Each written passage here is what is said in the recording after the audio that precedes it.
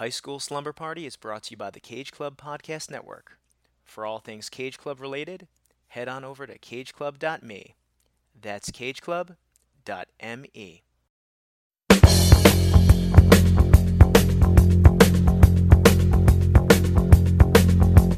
Lido missed the boat that day, he left the shack, but that was all he missed, and he ain't coming back.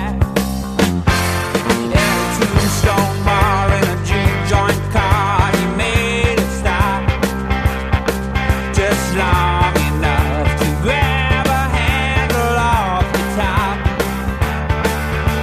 Next stop, Chi-Town, Lido put the money down and let him roll. He said, one more job ought to get it, one last shot, no we quit it. One for the road, Lido. Whoa. He's for the money, he's for the show. Lido's waiting for the Welcome, everyone. I'm Brian Rodriguez, and this is High School Slumber Party, the podcast where me and some friends look back at our teenage years through the lens of some iconic high school-centric films. This is a sad day indeed, because I, of course, am joined by Kyle Reinfried. And it's always sad whenever I join anything. Some have argued that, I'm sure. I don't agree with that, but the lease on our San Emilio Island bungalow is up for the summer, and we got to go back to our normal lives, our normal jobs. We got to put on those ties and those leather shoes, and even though you and I both don't have jobs like that, but we got to go back. I'm going back to school. You're going back to whatever it is you do. The No, kitchen, man, maybe. I'm just gonna, what's a squatter? You know, I'm gonna squat rights. You're going to be the big kahuna. Yeah, I'm ready. But this is our final episode of the summer. Of course, you'll be on other episodes, Kyle. But yeah, I mean, it's been a blast. I'm sure we'll talk about it more. But I want to remind you guys out there, we're about to start our senior year. So this stuff is really important. Hit that subscribe button wherever you're listening. Google Podcasts, Apple Podcasts, Spotify, and Stitcher. And while you're there, give us a 5-star rating. Write us a positive review. And if you don't want to do that, or if you've done that already, tell a friend about High School Slumber Party and all the fun we've had this summer and the fun we're going to have our senior year of high school. Of course, as well, class participation is a huge part of your grade. So participate on Facebook, Instagram, and Twitter. And just a reminder, check out all the other episodes of High School Slumber Party in the archive at cageclub.me. That's cageclub.me. We spent all last week talking Twilight Eclipse. That was super fun. But we're back to the beach one last time here to talk Big Wednesday. We've made a lot of drinks this summer. We've had some good times. It's bittersweet. I mean, it's mostly bitter. I don't think there's a sweet part of it.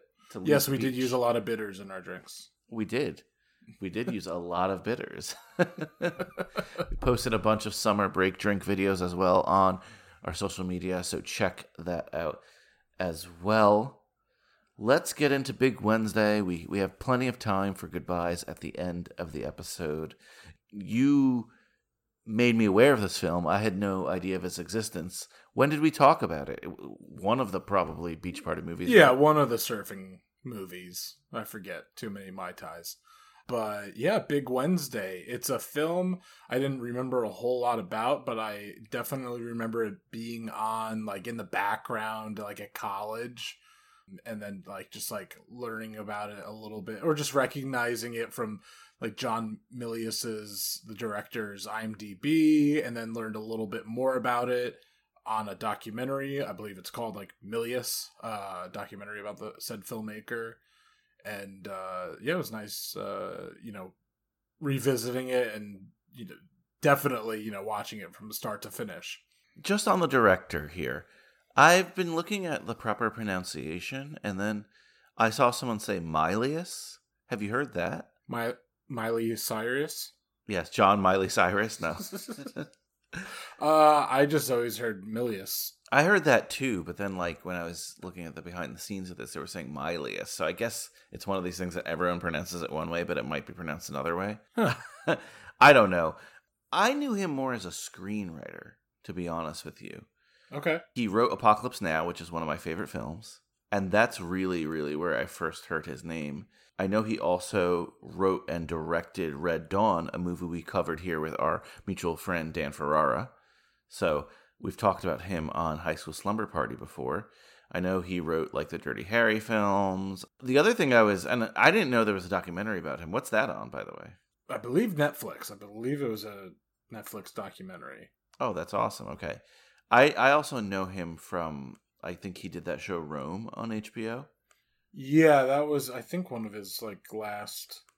Because when did he pass away? He passed away.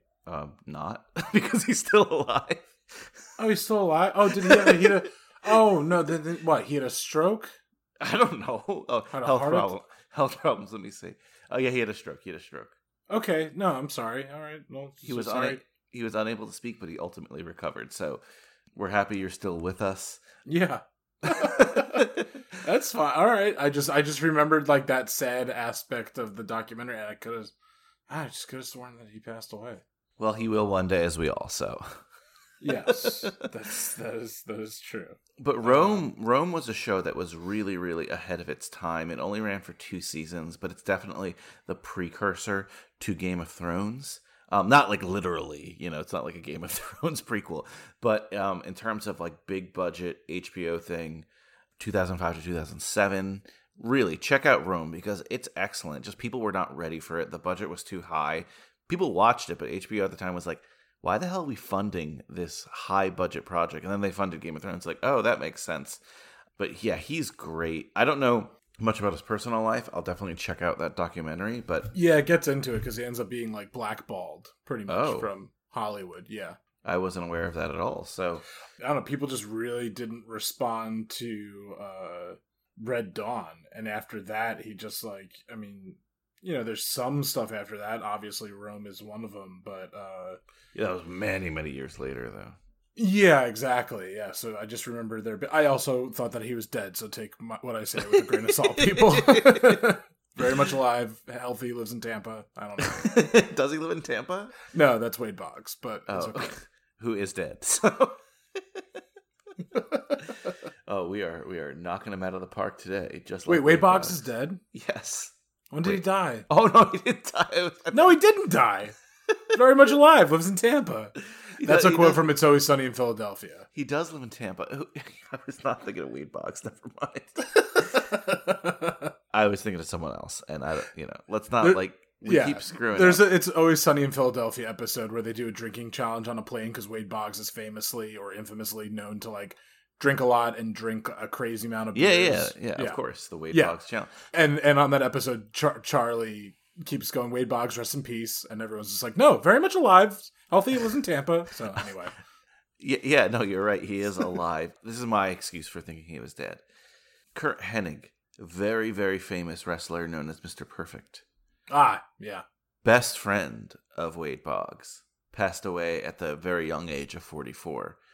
And Wade Boggs famously did either his eulogy or his Hall of Fame speech, and he was very emotional about it. And that's what I was associating with it. In my head, it was Kurt Hennig, Mr. Perfect, which was his wrestler name, doing the speech for Wade Boggs, but it was the opposite. So there you go. Gotcha. We're just screwing up dead and living left and right here. All those Mai Tais, all those drinks that we've made this summer, I think are getting to our heads. I need a little bit of a break. I need maybe a dry September. Who knows? We're what are we talking about again? Big Wednesday, whatever. This is a big. Yeah, I think we were talking that. Yeah, like I said, I had never heard of this film. When you talked about it, you're like, I think it's a high school movie. So I watched the first 20 minutes of it, and I was like, oh, it's a high school movie. Okay, let's do it. Cut to multiple acts of different jumping years and stuff like that, but that's okay. It's not a complete high school movie, but I thought it would lean well into what our next series on High School Slumber Party is going to be. More on that later. But it also ties in a lot, not just the beach movies, but mostly the beach party movies we talked about early in this summer series we've been doing here. So let's get into it. Let's talk about it. Should I read the back of the DVD? I think I will. This is kind of a long one, so bear with me. No matter what rolled into the tides of time, California surfing buddies Matt, Jack, and Leroy knew they'd stick together, and they'd be ready when a rare 20-foot swell hit the coast at last. Big Wednesday celebrates surfing as much as the most dedicated kid who ever waxed a board, okay? It's also a fascinating 1962 to 1974 chronicle of friendships and lifestyles in transition. John Milius directs and co-scripts with a passion for the ultimate ride and a truthful feat for those turbulent times. I mean, yeah, this is a surf movie. It's very much a surf movie. I'm very curious of what your thoughts are.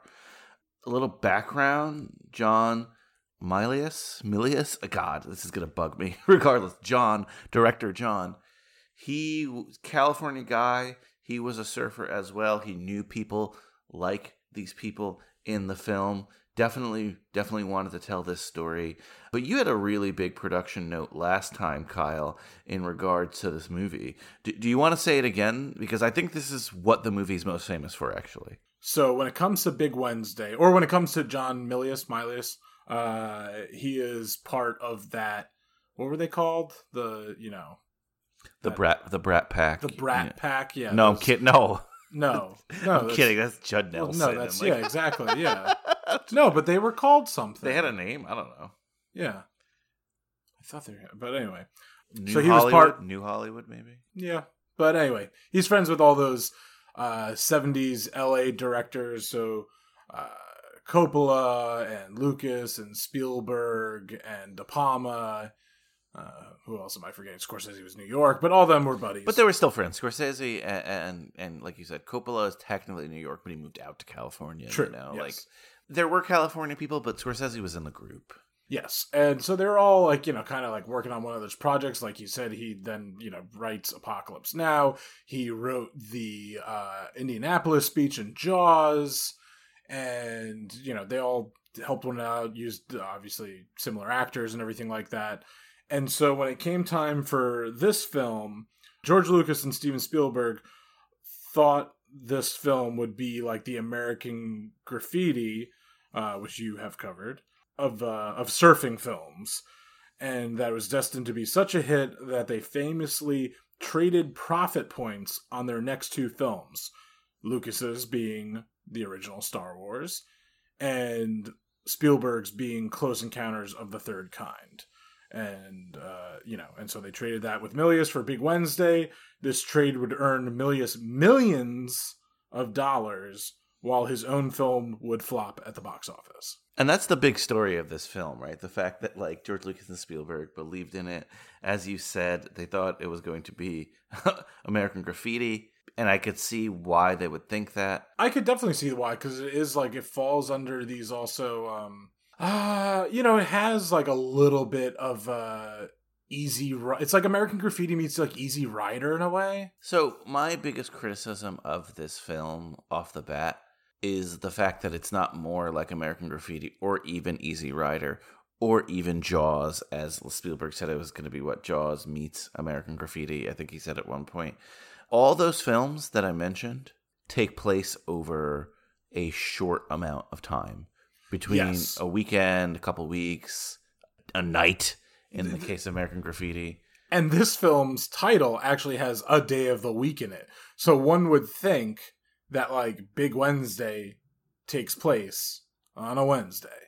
It's one last, or maybe like the next, or Big Wednesday is like the end of the movie, and maybe they're all getting together on like a Tuesday night for like one last get together because they know that they're going to be, some of them are being drafted or yada, yada, yada. And then Wednesday has like amazing swells.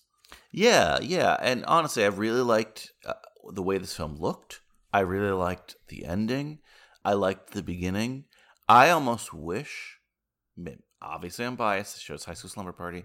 I wish that the movie was more American Graffiti and like the shenanigans of their teen years, like we get for the first 40 minutes. I wish it was more of that, and then maybe a big reunion on the big Wednesday at the end. I didn't need like the keep flashing forward to random life moments where I was like, wait, he's rich, now he's poor. Oh, they're together, they're not together, they're together. You know, it's like I was filling in a lot of gaps that I wish I wasn't. Not that, again, I like this movie, but some of the biggest criticisms of it are the pacing, and I totally get that. This takes place over, like, what is it, like 12 years, something along those lines? Yeah, it starts in 62, and yeah, it goes to like 74, yeah. Crazy. It's crazy. The more production notes, though, he wrote this Milas with Dennis Alberg, and Dennis Alberg, his brother, one of the characters is actually based on his brother, so he was like a kid that Milius grew up with. So that, you know, this is a personal project for him. Yeah, like you said, he grew up in California, was part of that surfing scene. He's definitely, again, watch the documentary. He's a real character.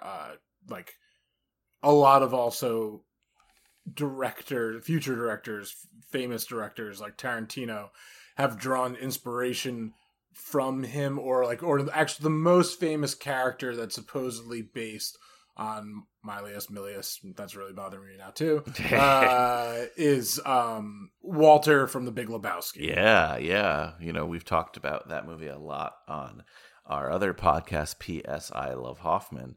Yeah, no, and he looks like him, which I get. Looks like him. Supposedly he pulled out guns on people, like on like if he wasn't getting his way of an executive, he was very much just like, you know, I think like anti-conformist, anti-capitalism, and that kind of stuff. Really interesting guy. I clearly have to rewatch the documentary just to make sure that he's still alive. If he's anything like Walter, you get why he was like blackballed for a little bit, you know? Yeah, and that's even, and this is long before the world we're living in now. And that's not saying that he did anything.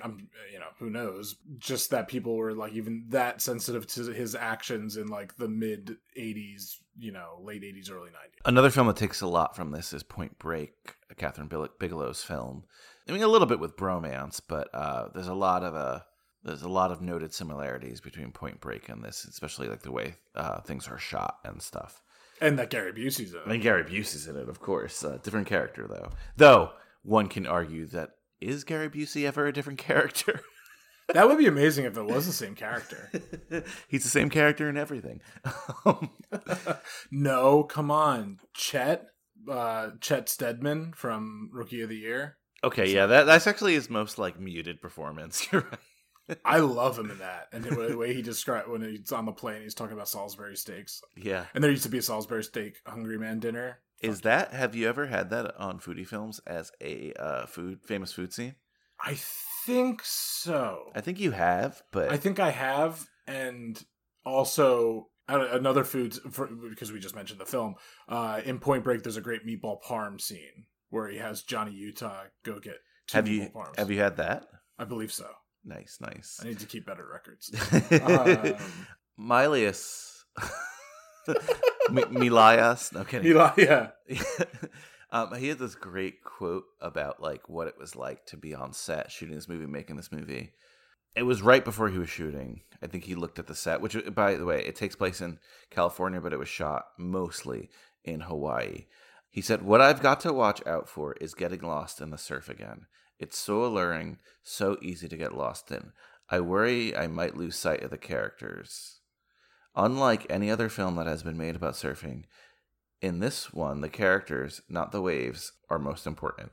And I totally get that. I do, again, I have some character issues. And today, in the world we live in, I think like if someone watches this Cold Turkey, they might be like, oh my God, these poor white surfers, whatever, you know? But I get it. Again, this was his childhood. In terms of filming locations, though, he had a crew go around the world to try to get the best surfing waves. Something I think this movie does so well is that, as opposed to the Beach Party movies, it's cut so good that like the stunt surfers, and he used like real professional surfers, it's almost seamless between the actors and the stunt surfers. You know what I mean? You don't really Yeah. notice, like, you think it's like Gary Busey out there surfing, and that's because like the actors did do some limited surfing, and then they would get really good guys to replace him. Well, they could get interesting shots of waves to cut in there as good transitions too. For sure, And make it that mesmerizing. They sent the surf crew out to Malibu, El Salvador, so many other places. They ended up doing most of the stuff in Hawaii regardless, but famously when they sent the surf crew out to El Salvador, like there was no waves and the entire crew got sick. That sucks. But hey, you got to go to El Salvador, whatever. But yeah, like I'll never take away from the beauty of this film. Yeah, no, that's definitely something I really enjoyed, and now us being kind of students of this genre, or at least taking students. Yeah, I didn't say we have our master's or doctorate. So this film came out in 1978, but it is a period piece, which is always interesting when there's a movie just about like the decade before, but it was just very common at the time, but yeah. But now it's like weird. Well, I get, there was just such a culture, like transition during that time, because again, so the movie starts in 1962, ends in 1974.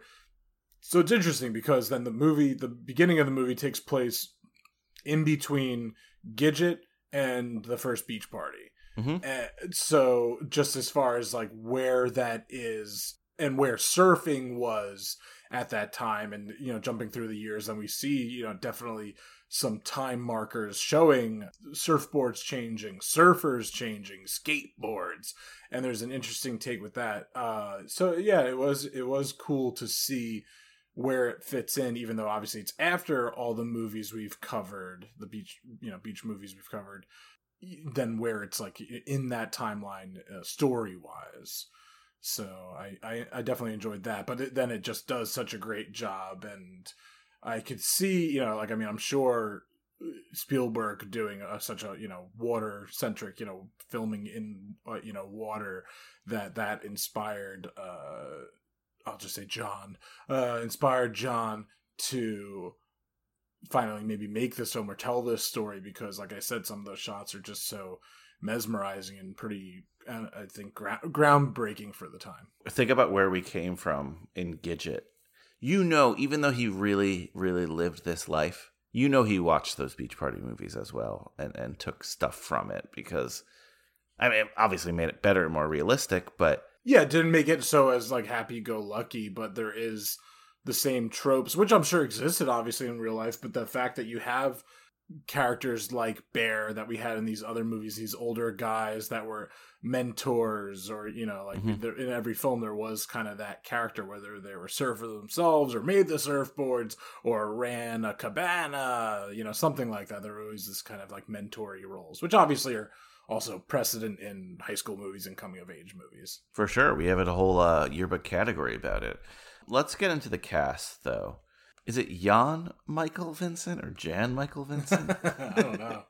We'll say Jan. Oh, wow, we were bad today with this. But John Michael Vincent, he's one of our leads here of the three guys. He's Matt Johnson. How would you describe the Matt Johnson character? Well, the way we're introduced to him is that I guess he's incredibly hungover, right? That's what I'm assuming, like in the beginning. And... Yeah, he's truly like a drunken surf bum stereotype. I swear to God, I'm never gonna drink again. She just hadn't passed out. It'd have been okay. Where's your surfboard? In my car? Where's your car? I don't know. Wait, stop. Wait a minute. Look at that. It's swell. Look, wait a minute. If you want to come through this gate and go down these steps, you have to do it on your own. I remember the three friends best. Matt, Jack, Leroy. It was their time. They were the big names then. The kings. Our own royalty. It was really their place. And their story. Yeah, they're all supposed to be these, like, great, or in the beginning, these great young surfers that are due for, like, their break and really make their, mark on the surf world, which we later see that they have at least some recognition for in this one documentary that we see in the film. But yeah, out of the three of them, yeah, he's kind of more, he's drunk partier. He's in. I guess he's the only one that's in a relationship in the beginning, kind of. Yeah, he's in a relationship, seeing someone, but it's definitely a teenage relationship. It's not a very mature Yeah. relationship. He, unfortunately, the actor, had a really tough life. It kind of mirrored the character in Big Wednesday. He had a big problem with alcohol. He unfortunately passed away in 2019. You know who looks a lot like him? Who? If they like remade it in like the late 90s, early 2000s, Josh Hartnett. I could see that. He's someone who I think does a really, really good job here. It's unfortunate what happened to him, but I did like his character. William Catt played Jack Barlow. I actually recognized him from Carrie. We just covered Carrie earlier this year. He plays Tommy Ross, which is like the guy Carrie goes to the prom with. And forget, is he a douche, or are the girls kind of just like... It's a little ambiguous. It turns out, my reading of it, turns out he's not a douche. It's like the girls around him. But he dies in the fire? Everyone pretty much dies in the fire. You know, I thought someone escapes through the vents or something, right? Or some kind of shit like that. I don't know. Anyway, it doesn't matter. I know Carrie gets out, but yeah, no, he was from that movie. He's mostly known to America as the star of The Greatest American Hero, which was a TV show on ABC. I thought he did a good job too. And funny enough, his mother plays his mother in the movie, Barbara Hale. Oh, that's cool. Yeah, so the lady who played his mom is his mom, which always cool. I always love seeing that. And then you mentioned him, Gary Busey. that Clydesdale. Love Gary Busey. What's the first movie you saw Gary Busey in? Probably was Rookie of the Year. Rookie of the Year. Yeah. Probably. I think it might have been Rookie of the Year, but for me, the first movie I really recognized him in, because it was definitely later. I'm like, oh shit, that's Gary Busey in Rookie of the Year. The first movie I recognized him in was Black Sheep. Oh, okay. You know, which is kind of around the same time where he's just like that reclusive vet. Yeah, I mean, he definitely starts taking like a type. I mean, in Predator 2 and Lethal Weapon and Under Siege, like, you know, they're very similar kind of characters. Hider in the House. I know he was Buddy Holly, right, in that movie. Yeah, which I wanted to scroll back and see actually when that came out. I mean, everyone knows Gary Busey at this point. He's just a wild card. We already mentioned again Point Break. He's good in this. And his character, Leroy the Masochist, is awesome. I love that name. Yeah. I love it. They call him Okie a lot because a lot of people from Oklahoma moved to California, so they were a big part of that scene. So it's realistic, but it's also like he has such a thick like Southern or a Texas accent. I think that it's really hard to. Though he doesn't play cowboys a lot or anything like that, right? He definitely has an accent. So. Oh boy, the Buddy Holly story, which is the name of the movie, came out the same year. Big year for him. Big Wednesday, big year. Oh wow! I always thought that movie was like 81. I didn't realize that was 78. Yeah, and you know what? I wanted to look it up before. The same year, The Deer Hunter came out, because I was getting some Deer Hunter vibes from this. Mm-hmm. Not the obvious being the involvement of Vietnam, but I mean that is a Vietnam movie. I don't consider this a Vietnam movie, although it's like in a subcategory of it, conversation wise. But in the case of like kind of jumping around in years and where the guys are and friends falling apart but kind of coming back together, it just had a similar vibe. So I was curious and I looked it up, and it's the same year. So it's not like one got the influence from the other. But I could also, I mean, The Deer Hunter is one of the best films of all time. So I could just see, I didn't look specifically when each of them came out during the year, but I could see just some critics being like, oh, The Deer Hunter was just an actual version of maybe what Milius kind of wanted to do. Which is not, I know he wasn't making this wasn't like, how Sylvester Stallone's movie is Rambo. Like that's it, or The First Blood, I should say. No, yeah. No, but there's, I think a lot of art at the time, you can't help but process Vietnam. So, exactly. But, we definitely get that here. One thing I want to note, speaking of Vietnam, since he did write Apocalypse Now, there is a surfer character in that movie, who Lance, who's very similar to the characters in this. So it definitely makes sense. Also thought it was funny in the film Platoon, there's like a small surfer guy character. It's not weird because it's the same era, but it's so weird when you think about like Vietnam. You're plucking kids from around the country, and that like a surf guy would meet up with like a guy from Mississippi. He would meet up with a guy from New York. You know, I don't know. I found it fascinating. It's just such a type in general, but type of the time, and just obviously in the end of the day, while it is, you know, we see the dangers of surfing in this movie, but it's just such an innocence compared to then. It's just, you know, a great visual marker, personality marker to show like innocence lost in Vietnam or any war. Obviously, that's, I mean, how it works well in those other films. And yeah, and you mentioned Apocalypse Now, and you know Duvall's character, the, you know, whole surfing and talking of all that. I read that he was up for the role of Bear at one point. Yeah, a lot of people in terms of the cast were like supposedly up for things. Like Tom Berenger was up for the role of Jack. Jeff Bridges, ironically, it says turned down the role of Matt. Who knows, really? A lot of big names wanted this. Yeah, just it sounds like the names of the times. And then, you know, Duvall, a collaborator of both. I don't think he was in a Spielberg movie. I don't know if he's ever been in a Spielberg movie off the top of my head, but definitely he was in, you know, THX 1138 and Godfather. You know, so yeah. Collaborator of John's friends. In terms of some of the women in the movie, Patty D. Arbanville, she played Sally, and she's more famous for like Andy Warhol stuff. She was one of like the, what do they call, factory girls. So I thought that was interesting. That's cool. Lee Purcell played Peggy. I was like, where do I know this name? And Lee Purcell actually, have you ever seen the film Valley Girl? Long time ago, even before Cage Club existed, because I know that's obviously. So look up Lee Purcell and Valley Girl. Mm-hmm. She plays a mom character who I think is the hottest person in the movie. She's like a hot mom. She's a hot mom in this movie too. Yeah. I was like, what do you mean? Oh yeah, you're right. In the later scenes. Oh yeah. Right? Redhead. Sup, Lee? I already mentioned Barbara Hale, but just one more fact about her. Though she did pass away in 2017 of the very, very, very nice age of 94 years old, this was her last movie. So she acted with her son and then called it quits, which I think is pretty cool. That's nice. She's mostly known for the television series Perry Mason, which she won an Emmy for.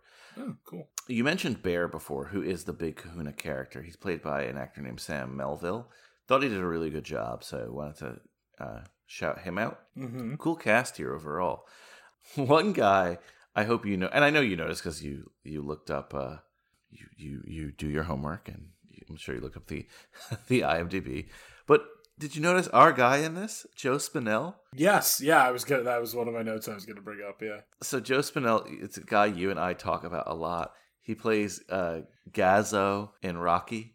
Yeah, again, a big collaborator of again, friends of John's. Yeah, so that's who directs. Is that John Avnet who directs? Yeah. But he's Willie Chichi in The Godfather. So again, friends. He's in Taxi Driver, I think, right? Like he's in a bunch of stuff around that. He's and my favorite thing he's ever in of all time is as himself in the Oscar nominations for, I guess technically 76 because it's for Jaws, and Jaws came out in 75, so I'm assuming it's for the 76 Oscar nominations where he's hanging out with Spielberg, and Spielberg is nominated along with Fellini, where he just says Fellini, oh my god, and it's that Spielberg doesn't get nominated for Best Director. Oh yeah, he does. Yes, that's the whole thing. He doesn't get nominated. It's this really obscure video, guys, and it's just like, and it's amazing. It shows Spinell hanging out with Spielberg because they all hung out together. Like he was like, again, friends with Francis and friends with all of them, and it's just this video where Spielberg's hoping to get nominated for Jaws, and because Jaws is like the big blockbuster, and it's getting nominated for these other awards, and he finds out he wasn't nominated for Best Director, and Joe Spinell he just gets so mad. He's like, "Who do you think directed the movie? Who? The Shock?" My name is Steve Spielberg, and I just directed a movie called Jaws, and Jaws is about to be nominated in 11 categories. You're about to see us sweep the nominations. We're very confident at this very moment. And so if you all have a seat, we'll get on with it. For the best achievement in direction, Federico Fellini for Amarcord, New World Pictures. Stanley Kubrick for Barry Lyndon, Warner Brothers. Sidney Lumet for Dog Day Afternoon, Warner Brothers. Robert Altman for Nashville, Paramount. And Milos Forman. Oh, I didn't get it. I didn't get it. Artists. I wasn't nominated. I got beaten out by Fellini. That's first of all, Fellini. I can't believe this. This is bad. Wait a second. We have the shark was an actress. I have something to say. I have a lot to say. First of all, being in These are my spokesmen. First of all, being in the first Godfather, I have this to say. The Godfather was nominated for the Best Picture and won, but the director, Bob Fosse of Cabaret, won. That's bullshit. You cannot have the Best Picture unless the director is also nominated. Who made the picture? Somebody's mother? The director. This man made yours. Are you kidding? Who's kidding who around here? This is a dark day in Hollywood. Absolutely. The sun is shining, but this is a very This is a dark day for our pal. The greatest picture of all time was made, and they haven't recognized the The director. director. Who made it? The shark? It's a matter of logic. Who made the best picture? All right. Enough. That's it. I'm suffering enough. All right, we're suffering more. with I'm you. suffering. We're suffering. Cancel my day. Right, we're getting drunk. Cancel my week. Right, let's go I'm to going Lost Weekend. I'm going to starting Palm Springs. on Wednesday. Right. Yeah, but first, somebody's mother, Yeah. which is Italian for mother, Italian American for mother, if you guys can tell. Great New York accent, Joe Spinell. Not really in this. He's a very different character in this, but Yeah, he's a psychiatrist or kind of something or other, some kind of doctor. one more thing I want to mention is that Robert Englund is the narrator, and he's most famous for being Freddy Krueger in the Nightmare on Elm Street series, which is like, what? It's so random. Anyone else in the film that you wanted to mention?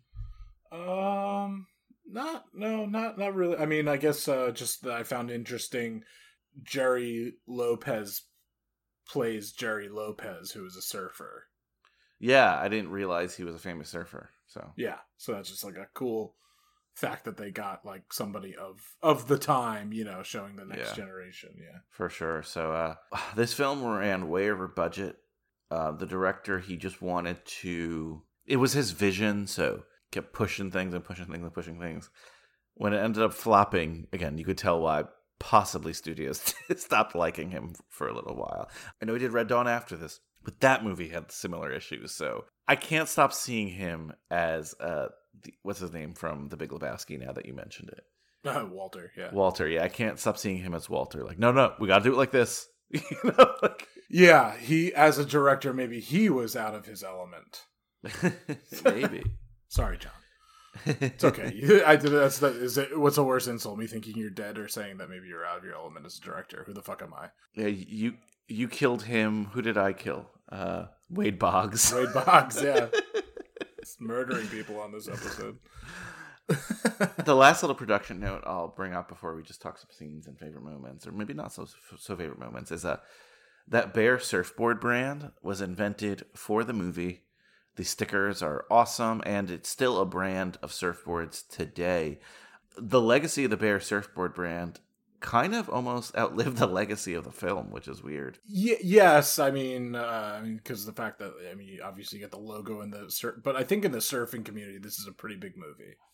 Fair enough, but at the time it was really, really panned, kind of forgotten for years, didn't really get a release. I think because of the director and the director's friends, it got re-released. Just for me, if you can make a brand that you were just originally inventing for marketing that is still a brand today, yeah, that's insane to me. I wonder who collects that money. I hope it's Lucas and Spielberg. yeah. I wouldn't say I hope it's them, but they have enough money. They can't really complain. Oh man! All right, so let's talk about the film.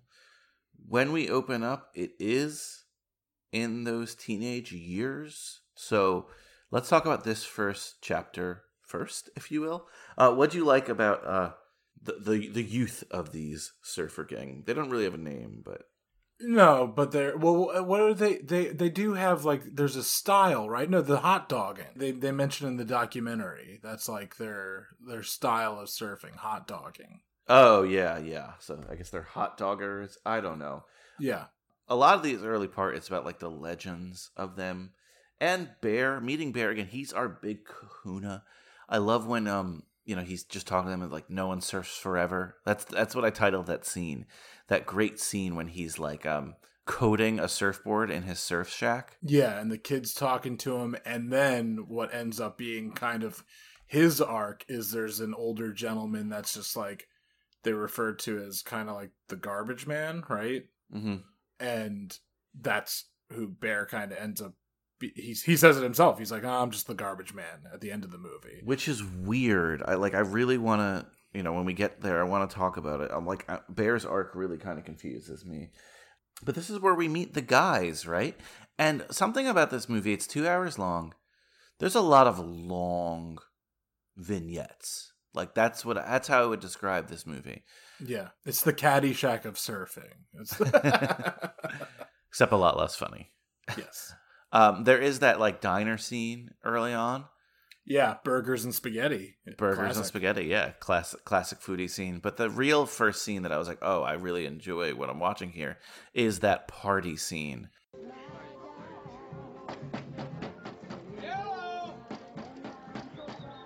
You got a bunch of surfers in there, huh? Guys, sakes alive. Tom. Party going on here, Shorty? Really funny. What's your name, pal? You want to get our hats and coats and take them in the bedroom with Phil? Huh? That's kind of a coat rack or something here? Oh, sheesh, you got that. Honey, I think there's some crashers downstairs. Oh, yeah, sure. Listen, Pee-wee, I could probably drop kick you from here. Little party man, huh? Hey, dog, how you doing? Boy, oh boy, what an outfit. Yeah, what are you, a barbecued pig or something? You guys are welcome here if you got invitations. You know we do. I'm it. Let's have it. You're looking at it. It's written. Really? Who the hell are you anyway, huh? I'm just going by rules. Is that right? Who's... Oh! Crash! Crashers! Crashers!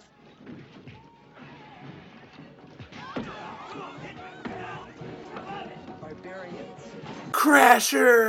Crashers, the fighting. Classic teen party here. A lot of drinking. And the mom is in the room just reading a book.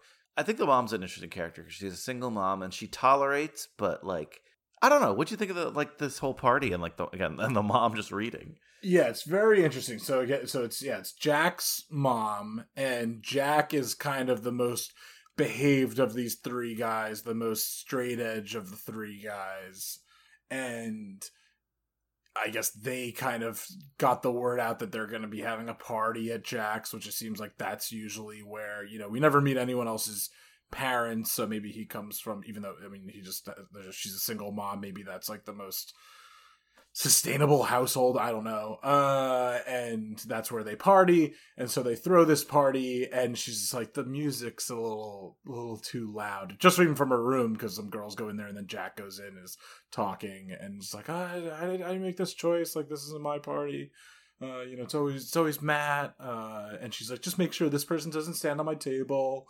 And she's just really cool about it, which again, you have to imagine, just because something specific like that maybe that's Milius's mom in a way, or a mom, that he knew of somebody else's, and you just don't think of like parents of that time being that cool, but maybe, or at the same time could have taken artistic liberty with it.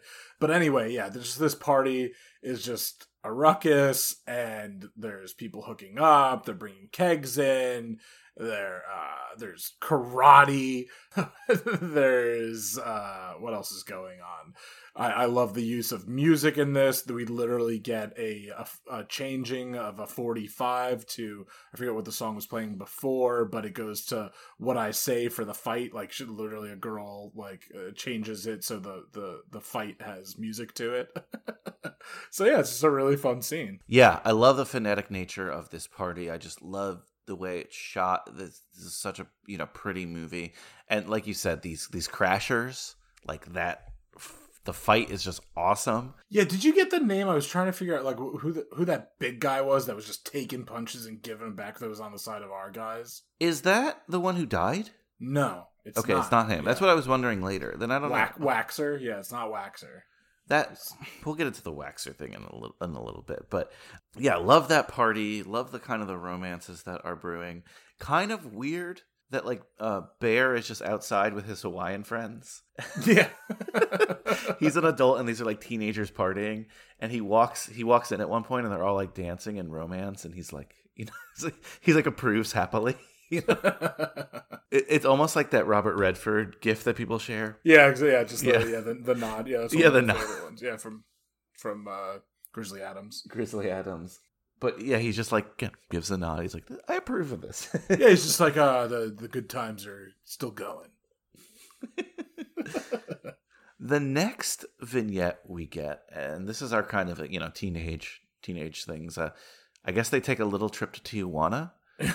Yeah, this gets kind of crazy. It gets very crazy. It's like sex shows and yeah, there's sex shows. People die. People get shot and stabbed. Yeah, Tijuana's nuts.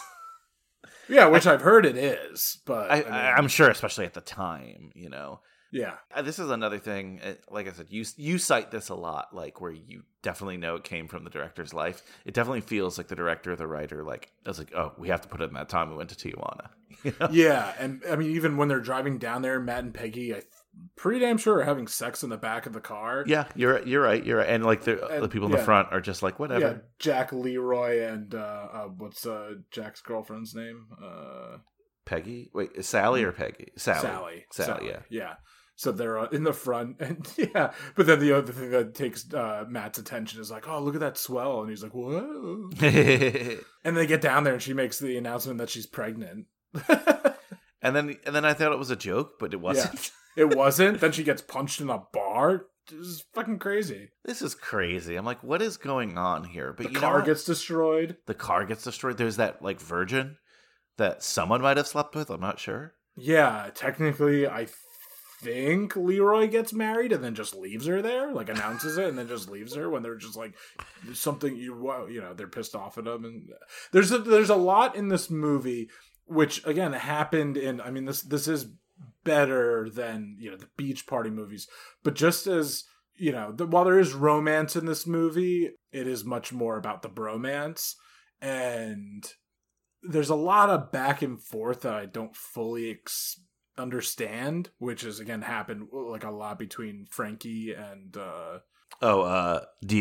Dee Dee, yeah. Well, the Frankie and Dee Dee was such a back and forth of just like hot and cold. There's a lot of that in this film, like, and then there's just people are easily forgiven by sharing a drink with one another, which is great. I mean, like if friends can have to realize let's get over our friendship is more than that. But there was just a lot of that back and forth, which kind of didn't make me get lost, but it just made me less invested. I could have gone along with a series of vignettes like this because they were fun. And I love the teenage stuff. I kind of got lost when it became this heavy adult stuff. Look, it's silly. We kind of flash forward a little bit and all the guys. 3 years, yeah. 3 years and all the guys are drafted, which originally I was like, oh, this is why I think this movie is going to be all a high school movie, because people get drafted at 18. I didn't realize the year, though, and that was like the first year of the draft. So they were just drafting people of a certain age. It wasn't just 18-year-olds. Mm-hmm. So that's why they're a little bit older, probably. It's weird that they all got their number called. Sure, you are much more knowledgeable in the workings of that.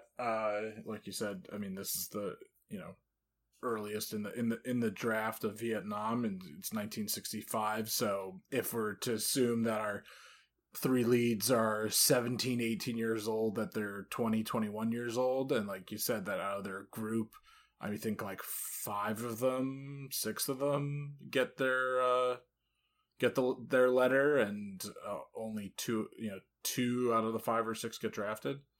And I always thought that they started drafting later. I thought the first draft was in 68 or 69, but I know you could look up online, like, if you would have been drafted. Everyone Google, would I have been drafted in Vietnam? And there's, like, sites that'll tell you. So, let's see, August 21st, that's my birthday. Would I have been drafted? I would not have been drafted. Let's I'll put yours in, Kyle. Do it for me. This might be just one particular year, or like the first year they did it. So, June 15, you were drafted, Kyle. Oh, and I'm dead. This is obvious. You got to lean on that asthma. They say here the first draft was in 69, so I don't know. But if both of us were theoretically the same age in the year 1969, you would have been drafted and I would not have been. So I'd be like, bye, Kyle. Forever. I would have gone to Canada. I think it's Platoon again, where it's like something along the lines of, they say if you're going to die in Nam, you die early. That way, like, you don't go through it, you know? They say the worst people is like if you're 3 days to leave and then you die because you had to spend like a year in Vietnam. It's like me getting COVID. Yeah. Got COVID it's still going on. There's no joking. It's a serious thing. Go get vaccinated. Yes, go get vaccinated. We're just making an inside joke, too, because of your COVID history. Yes. You are vaccinated, though, as am I. Yes, I am. November, I'm going to be due for my booster. Nice. The scene that a lot of people cite a lot, though, is that draft scene where they're all trying to get out of the draft, and some people are pretending they're gay. Some people are... Gary Busey's pretending he's crazy. You know, there's no other way to put it. Which isn't a stretch. Which isn't a stretch. He just is like, Gary Busey, be yourself. The other guy is like pretending he's injured. Yeah, he has like the Forrest Gump brace on his leg. Yeah, the only one not doing anything is Jack, and then we even find out that Jack, like, you know, just was on the line, got checked out, and was like, yes, I shall be drafted, you know. Yeah, he didn't even say that. He said, I'm signing up, so he does a 3-year tour because he feels like it's his duty. The way these characters are positioned is that, again, Matt is like the surfer bum drunk. Leroy is just crazy, you know? And Jack at the beginning, I think he's a lifeguard at this point. He's like the straight-laced one with the serious girlfriend. And yeah, the morals. Morals. So he feels like it's his duty to serve, and he serves for 3 years. Grows an awesome mustache. But his life essentially falls apart because when he returns, his girlfriend has married another person. Not that he's against this, but Leroy has gone off, and he's like one of the greatest surfers in the world and like a documentarian, and he's doing his thing. Like, he's actually one of the few surfers who gets to live their dream surfing. Yeah, he's off and he's gone to the islands. And he's surfing like 25-foot swells or something like that. So. And what's Matt up to at this point? Matt is with Peggy. I don't know if they're married at this point. Later on, he tells Jack's mom, "Oh, I married Peggy." So they have their daughter. So at this point, she's, in 65, she's like 3 years old. So when he comes back, in 68, she's like, 6 years old. It seems like they're financially not doing great, but he's still with Peggy, and they seem to have a pretty decent relationship. He almost seemed worse off in 65, and he has like that moment with Jack, and he's drunk and Jack punches him, and that's like in the 65 part of the story. That's when Bear is getting married and they make up there, they share a drink together, but then they say goodbye to Jack at Jack's mom's house. And everyone, and they're all, Jack and Waxer are the only ones going. Waxer's the one that was pretending to be gay. One guy was pretending to be a Nazi. Yeah. It was crazy. And just a note on Bear. He's the Big Kahuna. He's a surf bum. And again, I'm referring to Big Kahuna, the character in Gidget. But he's the, like, older surf bum who's kind of a legend to the guys, but he has a surf shack. And we see that at one point that, like, this takes place in Malibu, and as we saw in Gidget and some of the other beach party movies, that Malibu, while in Los Angeles, was very much the Wild West. Like, it wasn't interconnected with the city. It wasn't where Tony Stark had his house yet. We see that kind of encroachment come in a little bit, in a sense that, like, their lifeguards are going to start to be at the beach, and they're going to start developing the area a little bit more. And Bear's upset by it. But then a couple years later, Bear has built this successful surf brand, and he's rich, and he's getting married, and all these things are going. He wears a cape to his wedding. He looked like he was a white Lando Calrissian. That's what I was like. building to. When he gets married, he has this glorious cape that is like, what? I'm like, why didn't I have a cape when I got married? I don't know. You really fucked up. You really, honestly. You're still single? Yep. And you've never fucked up? So, nope. So you need a cape when you get married, and make sure. Fun thing. That's all I'm gonna wear. No, again, I picture you in the Tommy Bahama wedding, but maybe with a cape. Okay, I could live with that. Those two things do not go together. It will be the quickest marriage divorce ever. Definitely bring this up on a first date. Yes. Yeah. So, any other scenes you want to talk about before we get into the end that really stuck with you? Let's see. I'm just like looking at, so it goes from 62 to 65 to 68. That's when, Jack comes back. We find out Waxer was killed in action. We see the culture changing a little bit with hippies, because Matt and Peggy are grabbing lunch at what used to be like not the diner, but I think a place that they used to, and they were asking for Cokes and hamburgers. I love the hippies just like, there's incense, and the hippies just like, we don't serve animal hostilities here. So just like totally, that's just showing John seeing the changes over the years in California. In the 68 part, that's when we get Liquid Dreams. That's the documentary that Matt and Peggy and their daughter, I'm blanking on her name, that they go to see, I think Melissa, they go to see, but he's only for a quick little bit, and it's much more about that professional surfer I said before, changing of the times. Yeah, and then also Bear has lost everything. His wife has divorced him. He's an alcoholic. And I wanted to get to the end in this sense, because Bear, what a weird trajectory, right? Like, he's a beach bum, then he's rich, then he's fucking, what is the guy called again? Garbage Man. The Garbage Man. Yeah, at this point he's not full garbage man, but he's. I don't think we don't see him in this act. We just hear about him, and then this whatever you want to call it, the 68 time, then we see him in 74. But yeah, we just find out via Matt, I believe, telling Jack that Bear has his wife has divorced him, and he. So I guess lost some, maybe she took some things in the divorce, and then he drank all the rest of his money away, supposedly. And I like that all these chapters are also called, I wrote them down, let me see. The first one is the South Swell Summer 1962, and then it's the West Swell 1965, then it's the North Swell 1968, then we get to the Great Swell 1974. And at that point, none of the guys are like talking to one another, and we see Bear as the Garbage Man, and it's very clear at this point, even starting with the 68 part, that Matt is like our main guy. It's really kind of being more told through his eyes and a bit more of his struggles. And so at this point, he's just talking with Bear, and Bear really he's like, these swells are going to come, they're going to be these great waves, and he really wants those three guys, Jack, Leroy, and Matt, to come back and surf them. And Matt can't get a hold of these guys, doesn't know really where they are, but then they all kind of magically appear on the beach. That it really is cool. I liked in all these films, I liked the kind of entrance way to the beaches. We got that a lot, like with the vehicles driving in on beach parties, and Gidget kind of had like this kind of like staircase thing. And this film, it's very, it almost reminded me of like the set of the Leonardo DiCaprio Romeo and Juliet.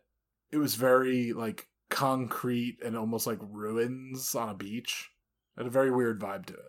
Yeah, no, I definitely agree with that. So, the scene you're alluding to, of course, is our ending and big ending, and this is probably the Wednesday ending. Our big Wednesday ending, yes, it's probably the most memorable thing from the movie, from what I read. Right, like on YouTube, this is the clip that people watch most. It's just the big reunion between the three guys, because the swells are finally huge.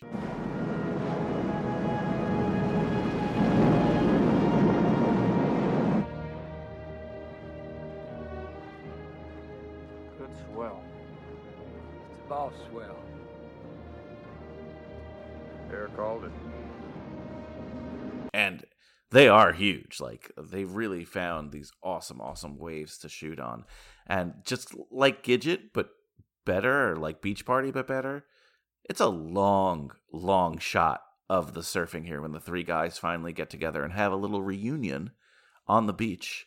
Yeah, I mean, this is just a big moment in the movie. They're having their reunion, which isn't that a name of a surfing movie? Reunion? That's a surf bar that we've been I know that's a surf bar, but I think that there's a surf movie called, I don't know. Anyway, but yeah, it's just a big moment, obviously, in the movie. I mean, it's our climax, but it's all been leading up to this. There's been some beautiful shots in the film of them surfing, but this is just the overture of it all. I mean, water is, also always like used in film, thematically, and symbolizing, baptism, rebirth. So it's just like kind of these guys maybe having one last go. I mean, we get, even, I mean, at the end of it, because this is, the last time, we don't know, is this the last time that all these three guys are going to see one another?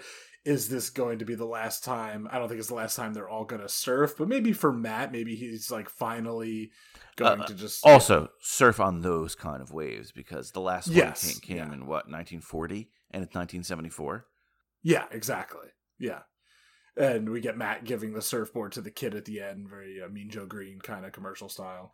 Yeah, I think that's like, it's super cool. It's a beautiful scene. It's such a nice moment. What do you think of like the makeup, if you will, like to make them look older? I don't really think any, like, I mean, a little bit before, I mean, it's hard to tell once they got like wet and were surfing, but I guess they were trying to make Matt look older with the glasses, and there were kind of some gray streaks in their hair, but I don't think it was anything like too crazy on the, I mean, after Vietnam, Jack has a mustache. I wasn't like the biggest fan of that, but I also recognize we live in the HD era.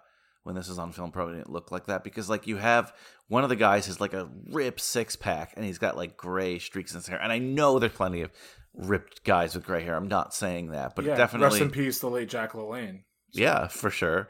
But it was a little odd because they definitely were aging them up. I think they could probably do a better job today. Hell, they made Joe Pesci young in a movie recently, right? So I don't know. But they did a good job for the time. So I didn't hate it that much, but it is noticeable that like these guys, well, Gary Busey, no, because Gary Busey I think has looked the same forever. The other two guys, it is a little bit noticeable, especially again, the guy without the mustache, that like they're trying to age them up a bit, but it's not distracting. I think what's more distracting is, and a lot of reviews said this, like the director loves to focus on their like abs a lot and like their bodies a lot, which is, it's a very visual movie. I'll put it that way. Yeah.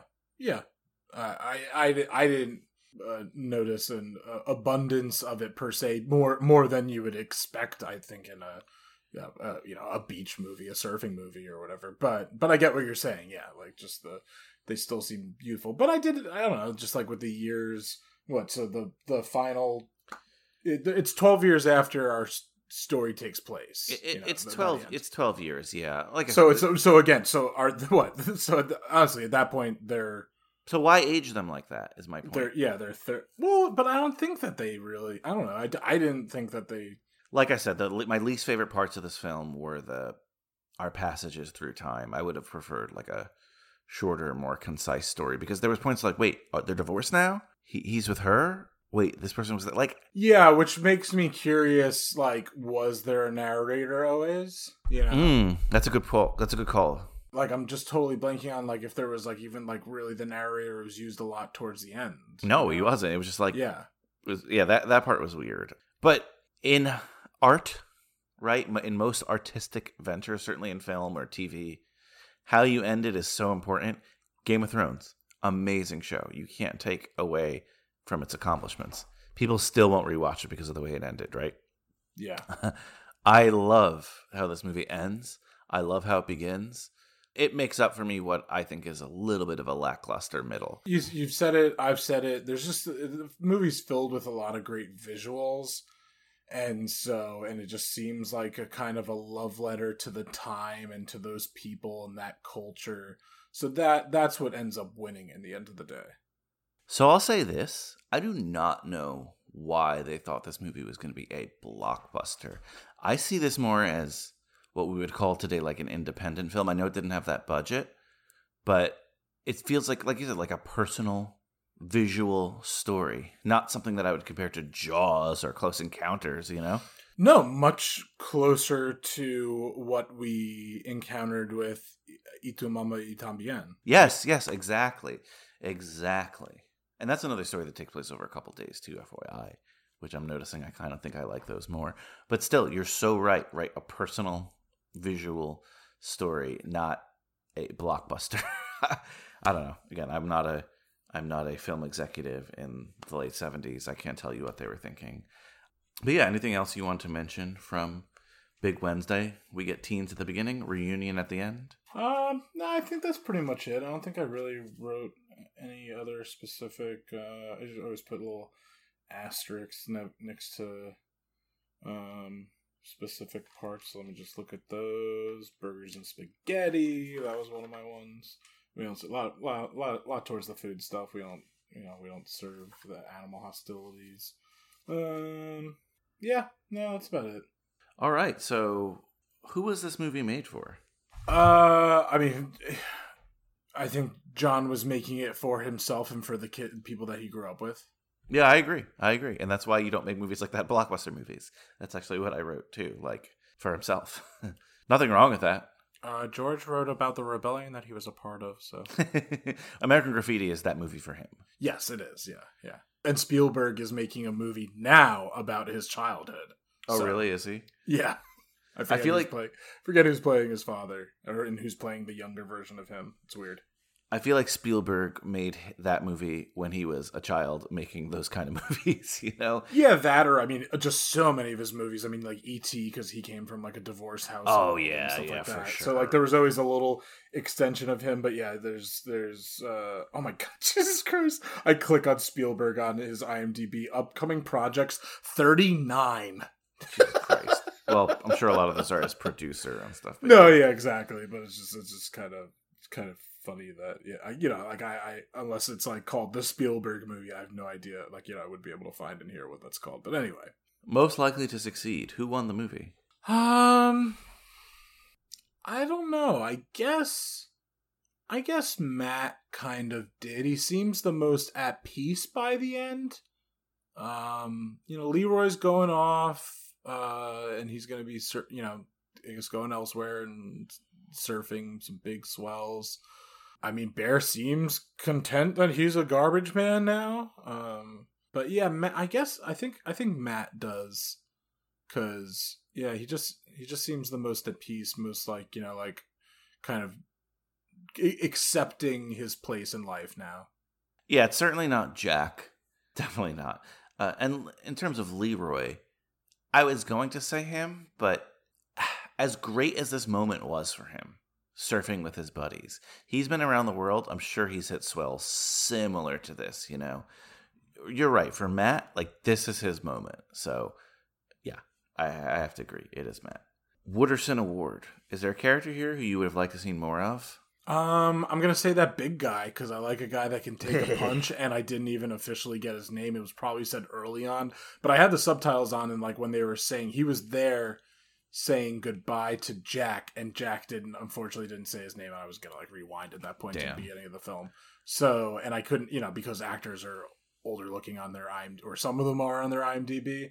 I just couldn't figure out who he was, but I liked him. He was a cool guy. Actually, at the same time, I want those Hawaiian guys. They were cool. I don't know what their deal was. That's who I wrote, the Hawaiian guys. Yeah. What was this? What's the name in Shallow Hal? Lee Boy. Boy. I knew you were gonna ask that. Guys, sorry for bringing up Shallow Hal. And I know you like a big guy. You like an enforcer. Like, that's one of your favorite type of characters. How about another character? Goon. Another character named Bear in a movie you enjoy, Armageddon. Yeah, Michael Clark Duncan. Yeah, that's the superior Bear. Long Duck Dong Award. Of course, this is a character whose omission would make the film better. There wasn't too many offensive things in this movie. Maybe the fact that there's no diversity in it. No diversity. Well, I guess they go to Mexico, but it's not. Well, they go to Mexico. There were a couple. There was I guess kind of that drill sergeant-y kind of guy. Oh, that's true. And there was there was a black guy early on, I think, at like a party or something, and then there were the Hawaiian guys. But nonetheless, which one of them says like, "Oh, these people used to be cannibals." But yeah, and then like I guess some people could be offended by them trying to draft dodge, but that is what people were trying to do at the time. So that's just telling a story. Yeah. I actually wrote down for this, and I purposely kept this out of our discussion, but I was really not confused. How can I put this in a nice way? The character of Waxer, Daryl Fetty is the actor. Nothing wrong with him. But he's barely in the movie. Like, they mention him from time to time. And then when he dies, it's such an impactful scene to them. I was torn between either cutting that whole thing out or making him my Wooderson Award choice, like making him a fourth in these three friends, you know? Yeah, there were like too many other like kind of ancillary guys. I mean, to the fact that I said that whoever that, you know, the guy that could take a punch, like that they should be combined to the same person. Yeah, like if so, I know this is long to know what character we'd eliminate, but I'm kind of leaning more on making a fourth friend that dies. So I think that'll be even more impactful at the end when it's just the three of them surfing, you know, and they're like remembering their friend. Like, it was weird that they were like so, and I'm sure they were heartbroken, and anyone would be heartbroken for a friend, but we didn't focus him enough. I'm like, oh, that guy's dead?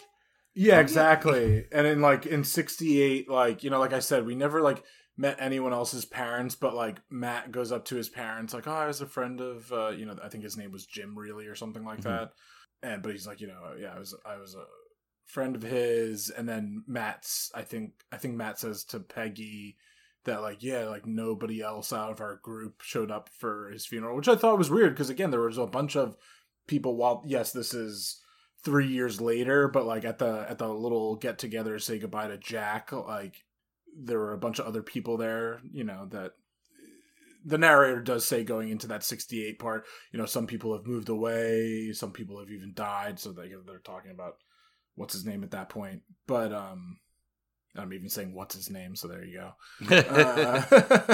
But yeah, so yeah, it would have been a little bit more impactful if there was a core group of 4 or something like that, because everyone else, although I am a little confused by Jack also at the end too. He seemed to have such a specific arc, and then he kind of falls off, and not falls off as in like he becomes what Walken is to Deer Hunter, because again, that's a trio, you know, that's a group of guys, and you know, there's a couple guys that three of them go to Nam. But then there's a group of them back at home. There's like a burly enforcer guy in that group, and then there's John Cazale, you know, the late, you know, Fredo, late actor, one of the greatest actors of all time, right?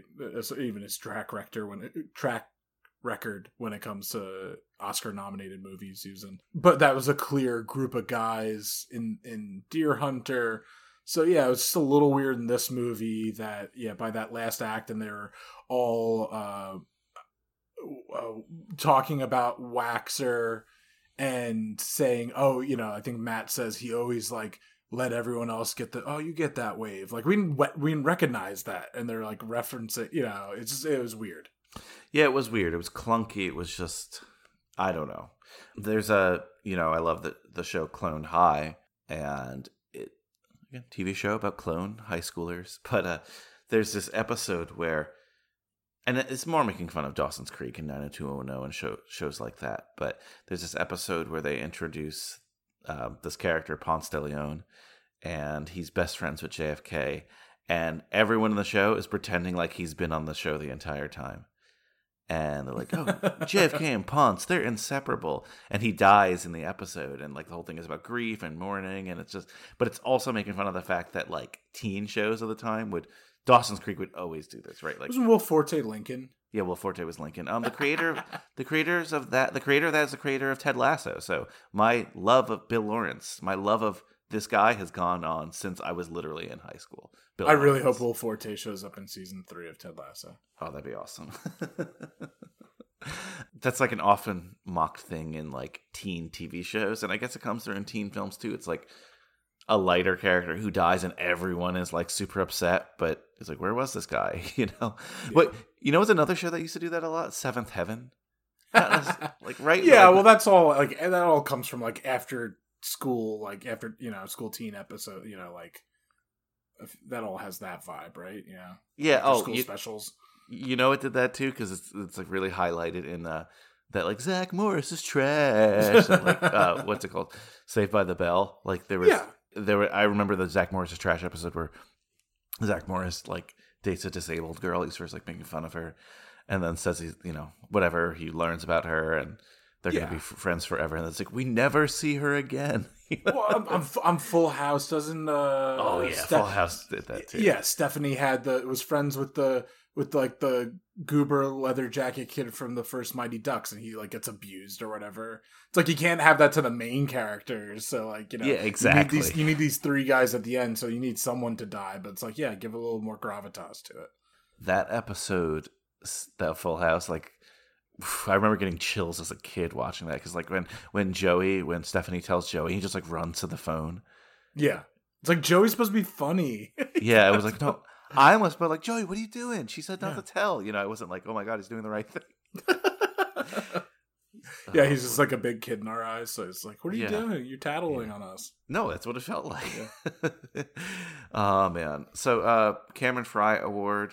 Did the three guys seem convincing as teenagers, at least in the first scenes?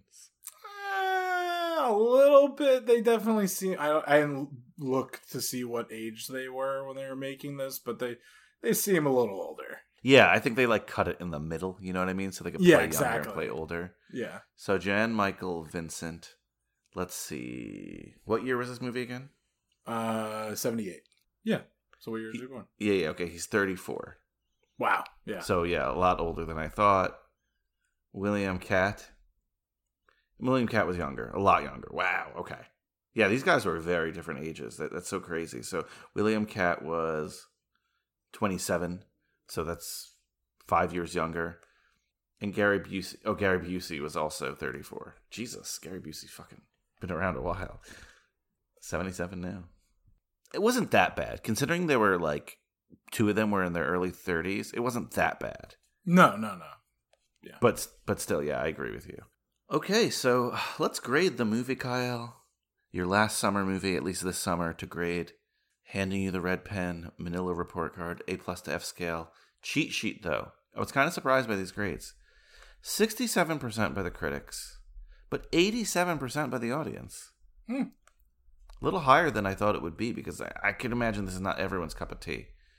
On Letterboxd, where the nerds reside, out of 5 stars, 3.7 stars. So pretty good. That's a really good score on Letterboxd. But Kyle, what will you grade Big Wednesday? Go to B-. That's exactly what I had, actually. And I thought I was going to be like lower than you or lower than other people. Because when I saw these like kind of high grades, I'm like, oh, okay. I had like B-. I thought it was a beautiful movie. I love how it began. I love how it ended. It could be better in my mind. It's not a blockbuster. It's not Jaws. But yeah, I mean, still a good movie. I'm really happy to watch it. And a very pretty movie. I could watch those end surf scenes forever. Yeah, interesting movie of the times. One of the not too many movies that John directed. So, definitely a love letter, a passion project of his. So cool in that sense. But between the kind of movie you said you'd prefer to see, or just even the ways that we said that it could be a little tighter and a little have a little bit more of a story arc for some of its characters and stuff like that. I don't know what was maybe left on I could see this being a movie that they shot a lot, and then some stuff was maybe left on the cutting room floor. Who knows? There's not as good a documentation on studio involvement as it's well documented today, and stuff like that. Like we know, like Hard 8 wasn't the film that P.T. Anderson wanted. Maybe there's something that's mentioned about it in the Milius documentary, so I'll have to go back or Milius, so I'll have to go back and watch that. And then you could tell us the correct pronunciation. Yes. This should be a good one. What is your... Oh, it's not sleeping bags. I was going to say sleeping bags. It's beach towels. What is your Big Wednesday beach towel look like? If you and I were having a beach slumber party for the last time this summer, what does it look like? I want that bear symbol. Oh, you took mine. But it's an awesome symbol. Damn, what am I going to have then? Tijuana. A little weird. The cars on this were reminiscent of the Beach Party movie cars. Thought that was cool. Visually. I did like the different surfboards he was designing. Like one had like a lot of the logos. Was there a brand of beer they were drinking? I couldn't really see. It wasn't really that distinct. No, I think someone had a Schlitz Hawaiian shirt on. Yes, that's my towel. Actually, that's what I was thinking of while I was watching it. Because he's talking about how, like, you know, he's kind of an alcoholic or whatever, and he has a Schlitz Hawaiian shirt. Like, did you get that from, like, drinking, like, 100 beers and turning in bottle caps? That's the great bar shirts of the day. Pepsi points or something, you know, like... I don't know, but I'm like, that's an awesome Hawaiian shirt. Yeah, that's what my towel looks like. That Schlitz Hawaiian. It looks like something that people would wear today, you know? Yeah, I would wear it if I'm going to Google and see if I can find one. All right, Kyle, for the last time this summer. Who knows if we'll rent this bungalow again next summer on San Emilio Island? Who knows where we'll be in our lives? I was going to say maybe I'll be married. I am married, but, you know, maybe... Maybe I'll have a kid. No, that probably won't happen. But maybe you'll be off in the army, or you'll be the garbage man with Pauly Shore. Yes, maybe you'll be the garbage man. Who knows where we'll be? But for the last time this summer, our big Wednesday or whatever day this episode airs. I don't have episodes on Wednesdays, so it's not a Wednesday. But you and I go to that old Blockbuster on San Emilio Island on the corner of Anchor Ave. We know we're renting Big Wednesday, but we get to the front counter, we see a sign that says rent 2 movies, get one free, and I say, Kyle, for the last time all summer, what 2 movies should we rent with Big Wednesday? Oh, this is a tough one. So you mentioned one, Point Break, that I was considering. Shout out to Keanu Club. And Too Fast, Too Forever, since it's the same movie. Yes, exactly. Yeah. I won't get into that. But I'm going to go with Surf's Up, because it's a very... what? Surf's Up? Isn't that an animated movie? Yeah, about penguins. So shout out to what was the Shia podcast? All his movies? Yeah, All His Movies. Was that an All His Movies movie? Because they stopped that after... Yeah, but I guess it's 2007, so how could it not have been? They weren't podcasting 2007. Yeah. I like that movie a lot. It's a fun, like, kind of... It is. Mockumentary. You know, it's not a Disney animated movie, which, you know, is just, you know, they're such... just a dominating force in the animation game that's pretty cool. And it's got, like, real life, like, surfers doing voices, but then, I don't know, you got Jeff Bridges doing, like, the dude as a penguin surfer. I like it. And a real love of surfing, so it works well with these surfing movies. And then my other one is a movie that you've covered on this podcast, and I was offended I wasn't asked to be a part of, Surf Ninjas. Surf Ninjas. Also, our good friend Danny Kim was offended he wasn't on that one. Surf Ninjas, yes. Awesome. I love those too. I'm going to have, since it's the last time in the summer, we're going to stay up all night drinking pina coladas until we pass out. I'm going to pick 2 others as well, as I've been doing from time to time.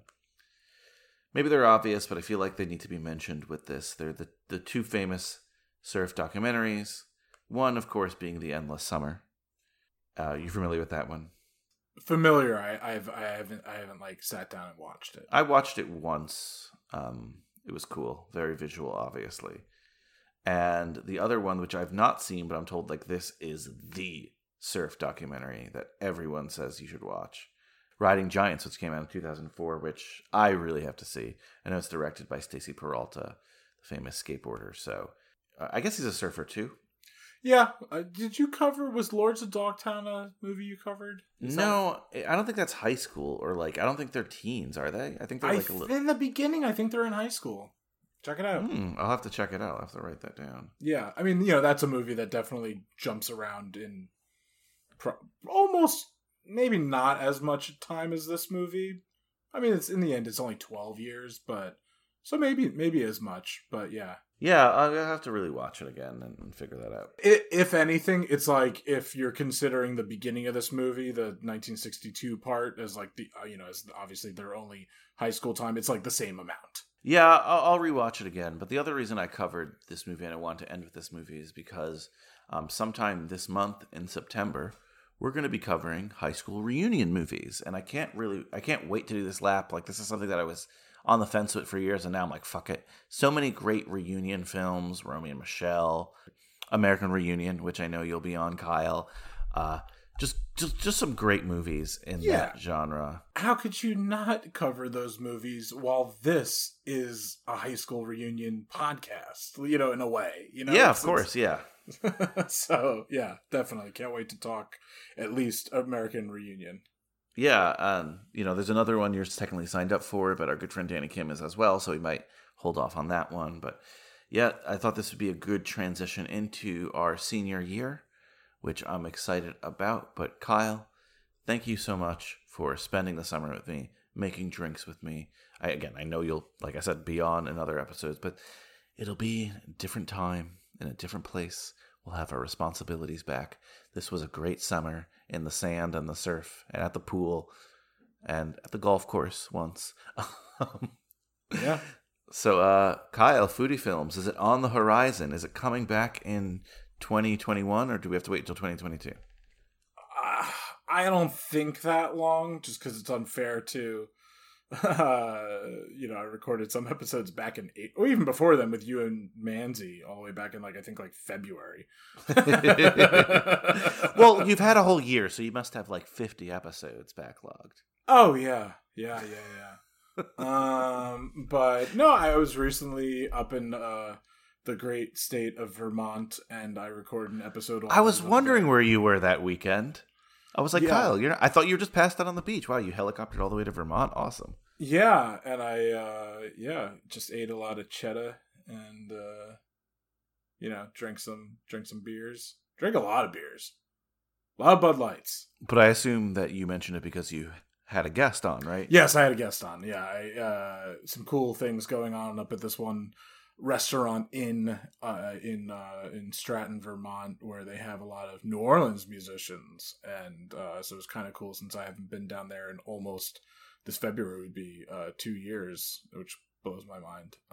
So I got to see great musician Glenn David Andrews, but interviewed Kate Logan, who is the manager, and it's a family business. Her parents own it, the Red Fox Inn, it's called. And so once that episode comes out, check it out. I don't know what's coming out though. So, well, once again, this summer was a blast, guys. Stay tuned for Foodie Films. Stay tuned for Stay tuned for the reunion movies and the other movies we're gonna have this summer. And Kyle, for the last time, why don't you start blending those pina coladas, but do it away from when I'm recording because I don't want that sound in the background. All right, mahalo, bro. Mahalo, bro.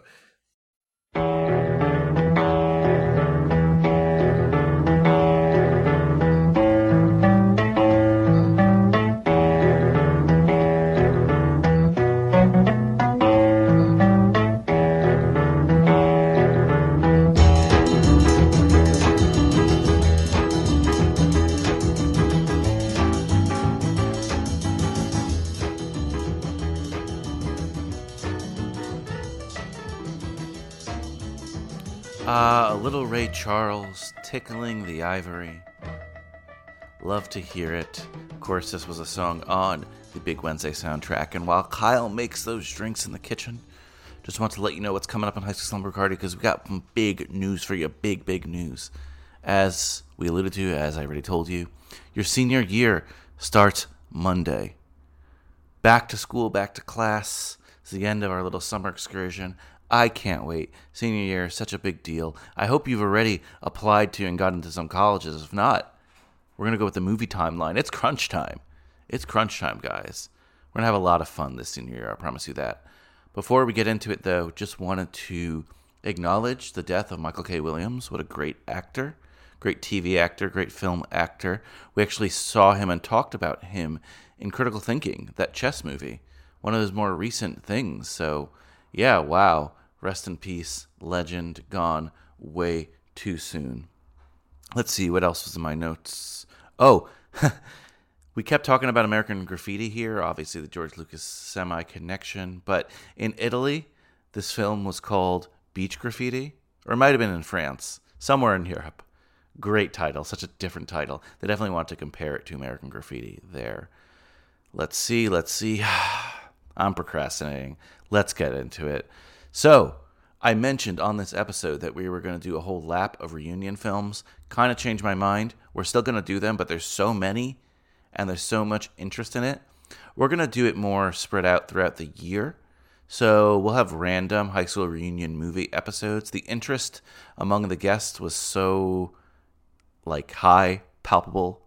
I don't know how to say it, but everyone wanted to be on these movies. Everyone's really excited about it, so you'll get one soon. But our first movie is not going to be a movie that's a reunion movie. It'll be a high school movie. Well, it's kind of a reunion movie in a sense. Joey Lewandowski, The Godfather, will be opening up our our school year, our senior year. And he wants to talk Twin Peaks. Yes, I know that's a show, but the movie apparently is a high school movie. And the film, of course, is called Twin Peaks Fire Walk with Me.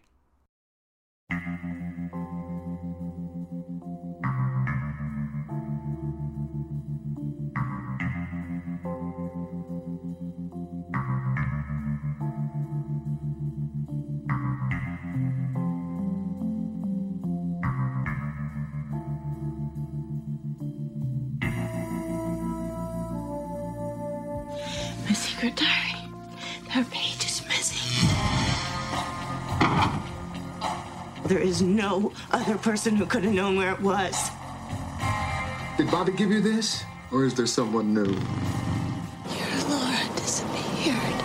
It's just me now. You made me write it all down. Don't do that. She doesn't like that. How do you know what she likes?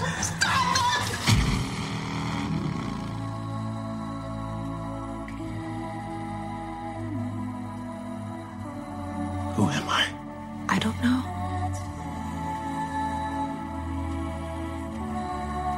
You look just like my Laura.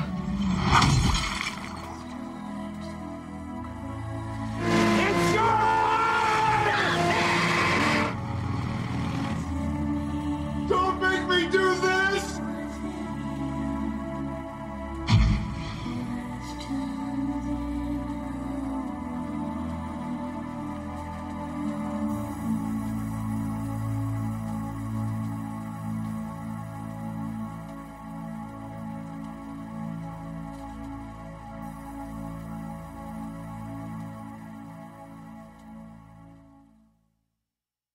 You know it's about to get weird if Twin Peaks is involved. I am not a Twin Peaks fanatic.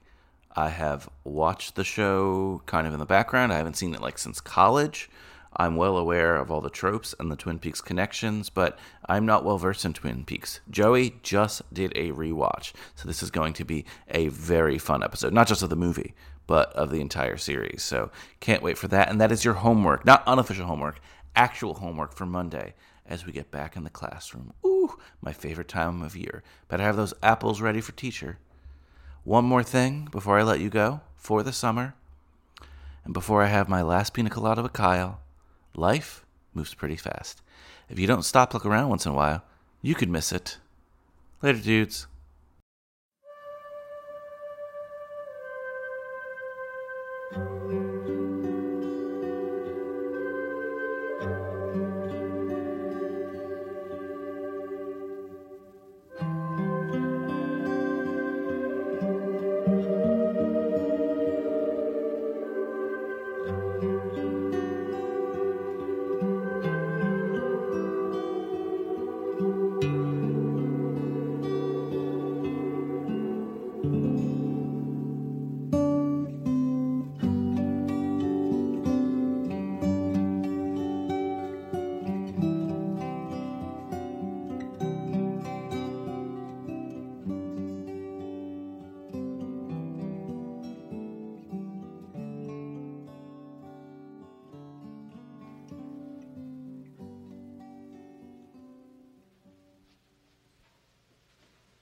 You're still here?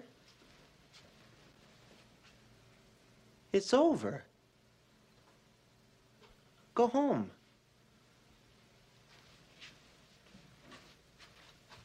Go.